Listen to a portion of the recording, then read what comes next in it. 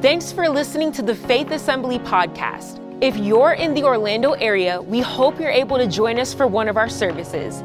Please check out faithassembly.org for more information or follow us on social media at FaithORL. We hope this message will be an inspiration to help you find all that God has for your life.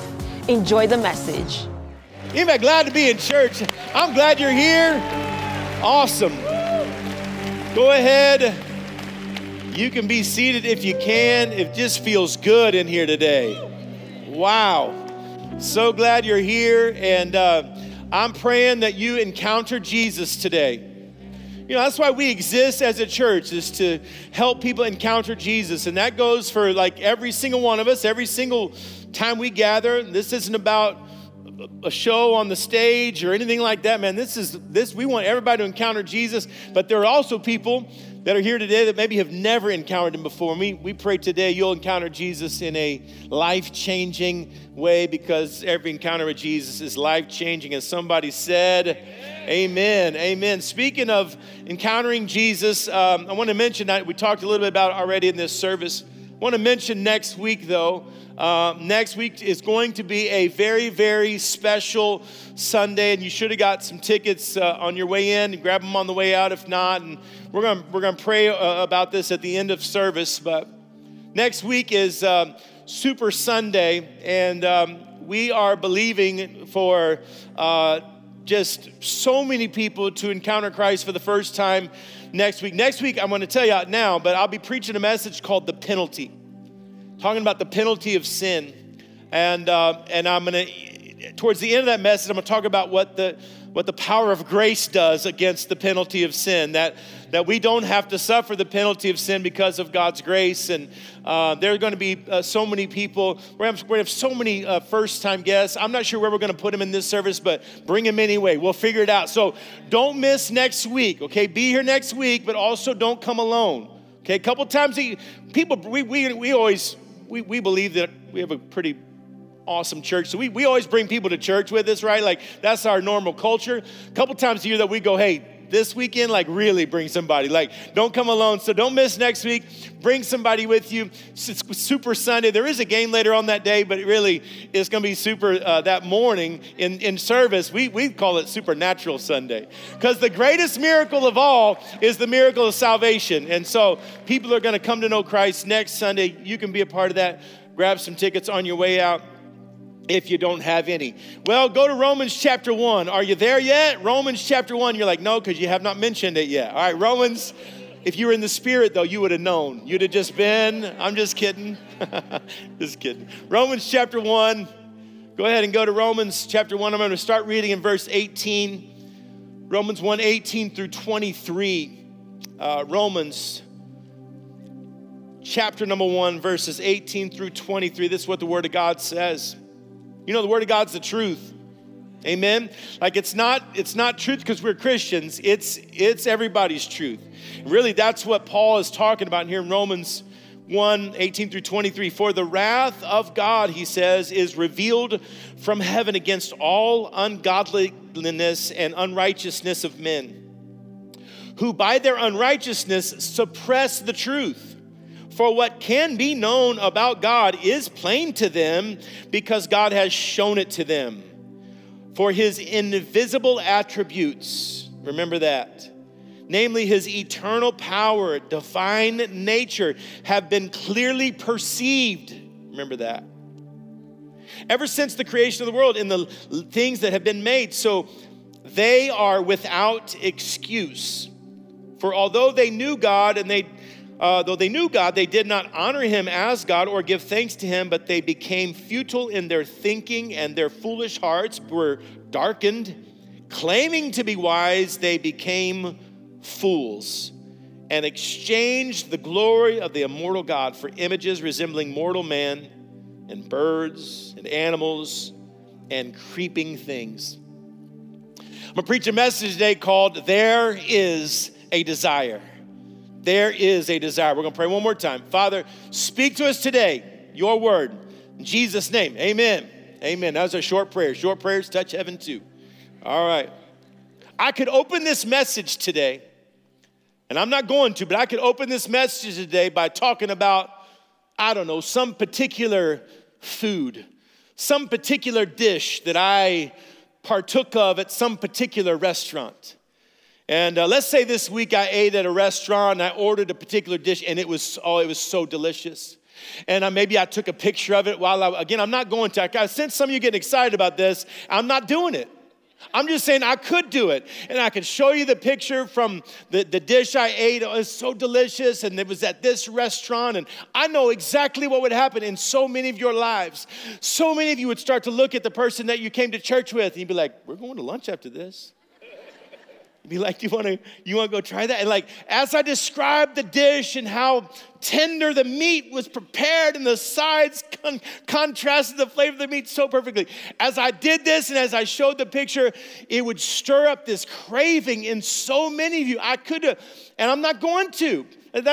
I'm just saying I could. And the reason why I know I could do that and it would work is because I've done it in the past.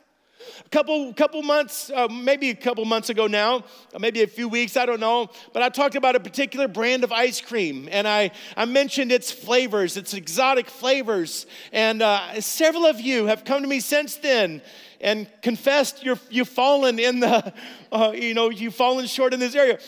We had a week ago Wednesday. We had a big crew, new members come into the church. And so we were hanging out with them after the service on that Wednesday night. And I was talking with all of them. But one of the couples I was talking to, they said, oh, you got us with that ice cream. And they said, yeah, we went. And we've been several times. I said, well, what's your favorite flavor? So we just had this moment. We're comparing notes on which is the best flavor. And I kind of feel bad, for igniting that in some of you. And so today's food that I'd like to talk about is steamed broccoli. Put the picture up, please. No, I'm just kidding. We're not. But that's what I feel like I should do, is do steamed broccoli, but I'm not going to. And here, the reason why that works, the reason why I could mention a particular dish from a particular restaurant and it would just stir this craving within you. The reason why it works is because of this, because there is already an innate desire in you for food. So you already have a hunger for food. I'm just steering that to a particular food. And if you had no hunger for food, it didn't matter what picture I show, how I described it, you'd be like, I'm not interested in that. You already have a thirst. That's why sometimes a particular type of drink will look delicious to you or sound delicious or be particularly refreshing because that desire exists. I'm preaching today on There Is a Desire, and I want to start with a quote, a section of writing from C.S. Lewis, one of the greatest Christian thinkers in modern day. And this is what C.S. Lewis says. He has what's called the argument of desire. And in this argument of desire, it's one of the proofs of God. What C.S. Lewis, I'll just read what he says as he's talking about this. This is one of the proofs that God does exist. And here's what he says. Creatures are not born with desires unless satisfaction for those desires exist. A baby feels hunger. Well, there is a such thing as food, like I was talking about. A duckling wants to swim. Well, there is a such thing as water. Men feel sexual desire. Well, there is a such thing as sex. If I find in myself a desire which no experience in this world can satisfy, the most probable explanation is that I was made for another world.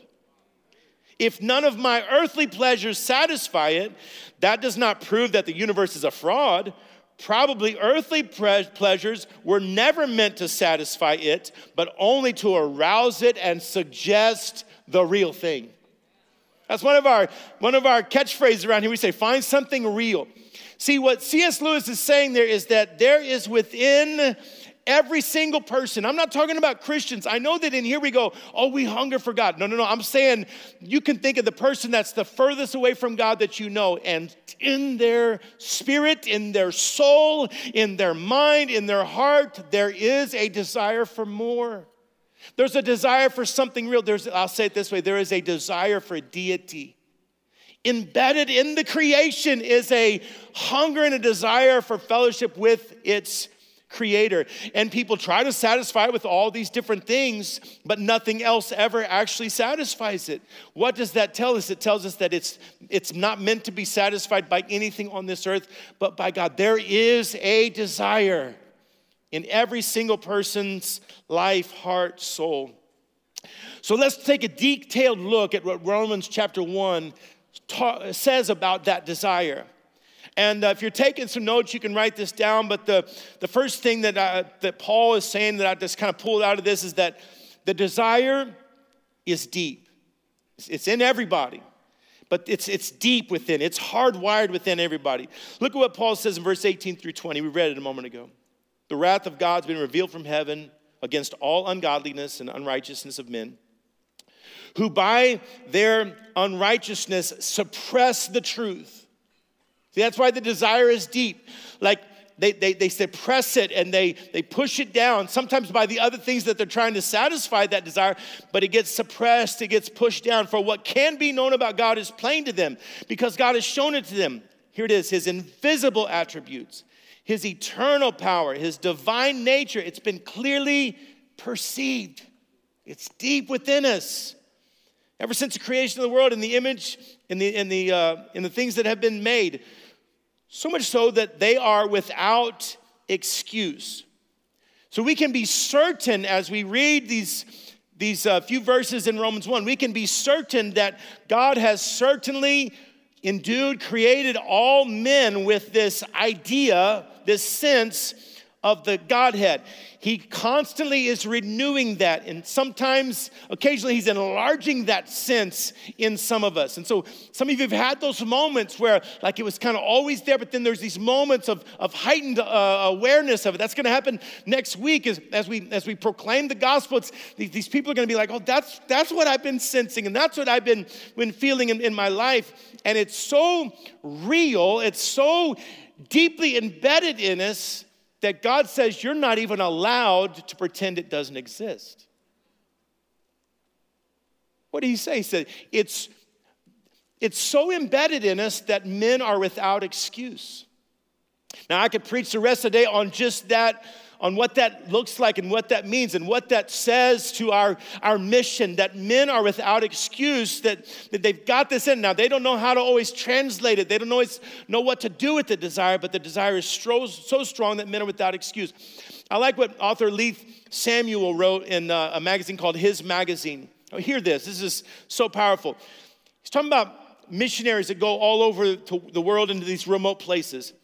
He says, many missionaries point out that the heathen know more than we think. They know that there is a God. There are no atheists among heathen tribes. Watch this. There has never been discovered upon the earth a tribe of people, however small or depraved, which has not believed in some kind of God or had some system of worship. The heathen in so-called primitive tribes know that they have sinned. When a Christian comes to them and talks about sin, he often finds them ready to acknowledge that this is true. The heathen seem to know that their sins must be punished. They seem to be afraid of punishment and afraid of death, which most men everywhere are afraid of death. That's part of this sense. It's part of the sense that when I die, there's something else going on. They know that sin must be atoned for, and they seek ways of appeasing the sin with their angry deities. Again, is that desire always taking them to the one true God? No, but this sense is hardwired. It's deep within the heart of every single human.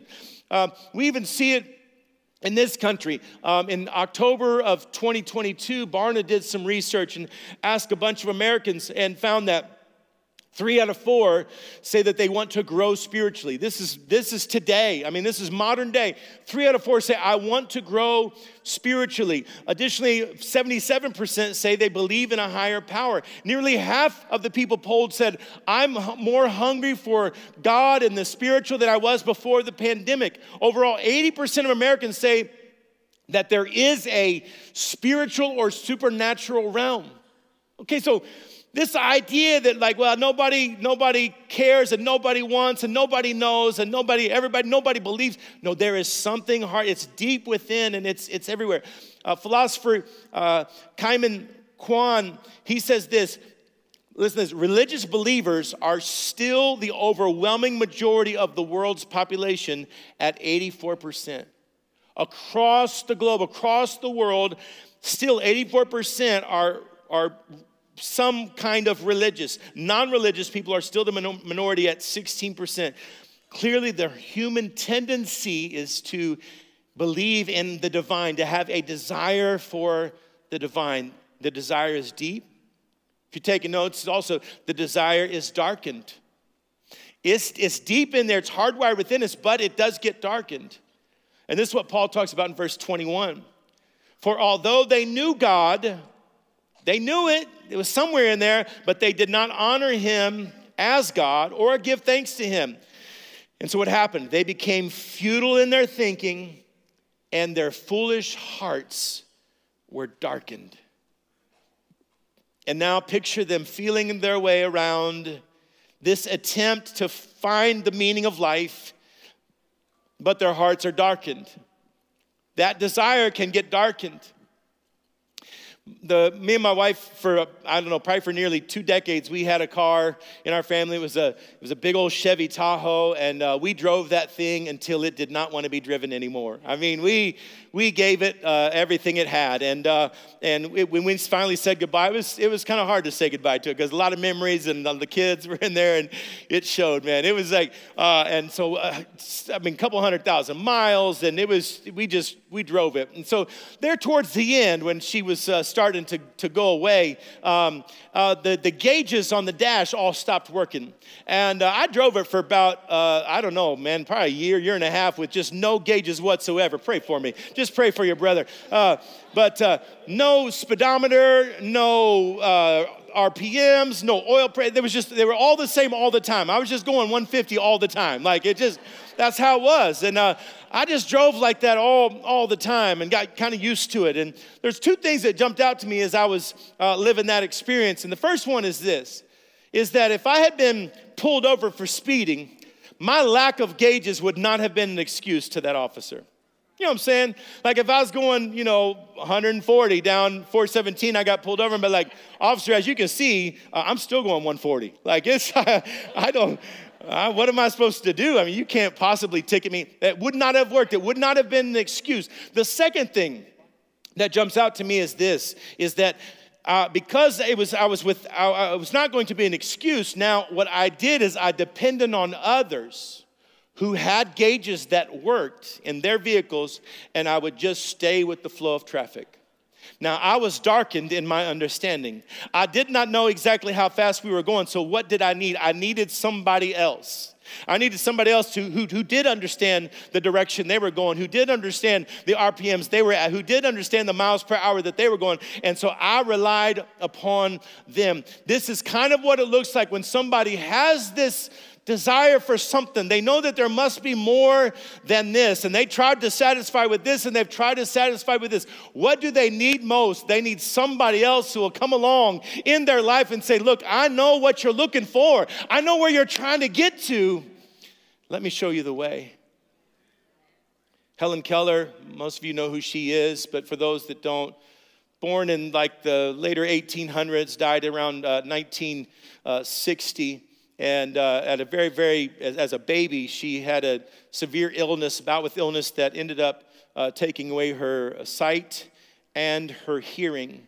And so obviously it was making it very difficult for her to communicate. And she had a teacher that came alongside and began to help her teach her how to communicate. Ann Sullivan was her name. And so for years as she was growing up and even as an adult, Ann Sullivan's teaching her how to communicate. Helen Keller ends up being an incredible author, and God uses her in all kinds of cool ways.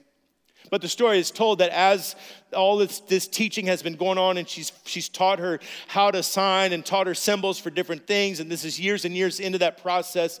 Now Ann Sullivan, the teacher, decides to teach Helen Keller the name God. And so she signs and with symbols and shows her the word God and begins to explain God to Helen Keller. And much to Ann Sullivan's shock and amazement, Helen Keller spelled back and said, "Thank you for telling me God's name." She said, "Teacher, for he has touched me many times before. I just didn't know his name." How does that happen? It's because we are born with this sense of deity, this desire for deity. And it's deep, and sometimes it gets darkened. And when it gets darkened, all that needs to happen is somebody needs to be some light. That's why Philippians chapter 2, verse 15 and 16, "Then you will shine among them like stars in the sky as you hold firmly to the word of life." Matthew chapter 5, verse 14 and 15, "You are the light of the world, like a city on a hilltop that cannot be hidden. No one lights a lamp and then puts it under a basket. Instead, a lamp is placed on a stand where it gives light to everyone in the house." Who's in your life that just needs some light? The desire is there. There is a desire. There just needs to be light. Last one would be this. The desire is also definable. This is the good news of the gospel. The desire is definable and discoverable. Look at verse 22. "Claiming to be wise, they became fools and exchanged the glory of the immortal God." There's the definition. There's the definable part of this desire. What you are desiring is the glory of God. To glorify God and to experience the glory of God. But they exchanged the glory of the immortal God for images resembling mortal man, birds, animals, and even creeping things. Paul goes on to say in verse 25, because they exchanged the truth about God. That's the discoverable part. We can know the truth about God, but they exchanged the truth about God for a lie, and they worshiped and served the creature rather than the Creator, who is blessed forever. Amen. That's what happens. People try to translate and satisfy that desire. And instead of the truth of God, instead of the glory of God, no, it becomes created things. The author of Ecclesiastes, he did this, and he writes about it, and I don't have time to go through and show all of the scriptures, but he's trying to find like the true object of his longing. And he's just coming up empty-handed. He said, "I've tried to satisfy with all these different things." He talks about trying to satisfy it with philosophy, trying to satisfy it with alcohol, trying to satisfy it with riches, trying to satisfy it with women, trying to satisfy all these different things. And at the end of his life and at the end of this writing about this, he finally decides only God can satisfy this void that I feel in my soul. But some never get to that point. And so they start to, they have this desire to worship something, which is kind of how, that's kind of how celebrity is even a thing. It's because, see, the question is not, will somebody worship? The question is always, what or who somebody will worship. We are born to worship. Why? Because that desire is deep. It's embedded within us. It gets darkened. And so that's why there's celebrity. And that's why people worship performers. And people, you go to a show and you look at what they're doing. It's very similar to what y'all looked like a few minutes ago. Because there's this just within us. And when we don't discover it, it goes all kinds of different directions. Let me say it this way. It was the greatest honor that God did to man is that he made us in his image. But the greatest dishonor that man does to God is that we put God in human image. And now we start to worship things and created things instead of the Creator. So someone has to come along and make this desire definable and discoverable. So I started in verse 18 of Romans 1. It started with this word, for the wrath of God is being poured out. And it starts with a connecting word that certainly points us back to previous verses. So for the wrath of God is being, so it makes us want to go back and say, well, what's before that? So I do want to do that and go back to the two verses before that. chapter 1, verse 16, before Paul gets into this whole thing about how there is a desire that's in there and men are without excuse and they're looking for God and they sense God and they know something's there, but they're suppressing it. And before he gets into all of that, this is what he says 2 verses before. For I am not ashamed of the gospel, for it is the power of God for salvation to everyone who believes, to the Jew first and also to the Greek. You know what Paul's saying? He's saying the reason why I am not ashamed of the gospel is because people need the gospel. People actually want the gospel. They just don't even know it. They are itching for the gospel. It's like an itch that they can't reach. You know, when you go to somebody, it's like, you get that one spot right there. Like this, he goes on in Romans to talk about the theme of Romans is the power of the gospel. And he goes on to talk about through the book of Romans that everybody you pass by on the street, they are in need of this gospel. They are craving this gospel. Yes, they're going at it all kinds of different ways, and they don't know how to define it, and they don't know how to get, but they want the gospel. That's why he says, I am not ashamed of the gospel. And that's why we do weeks like next week. Because when you invite somebody to a service like this, you are not putting them out. You are not bugging them.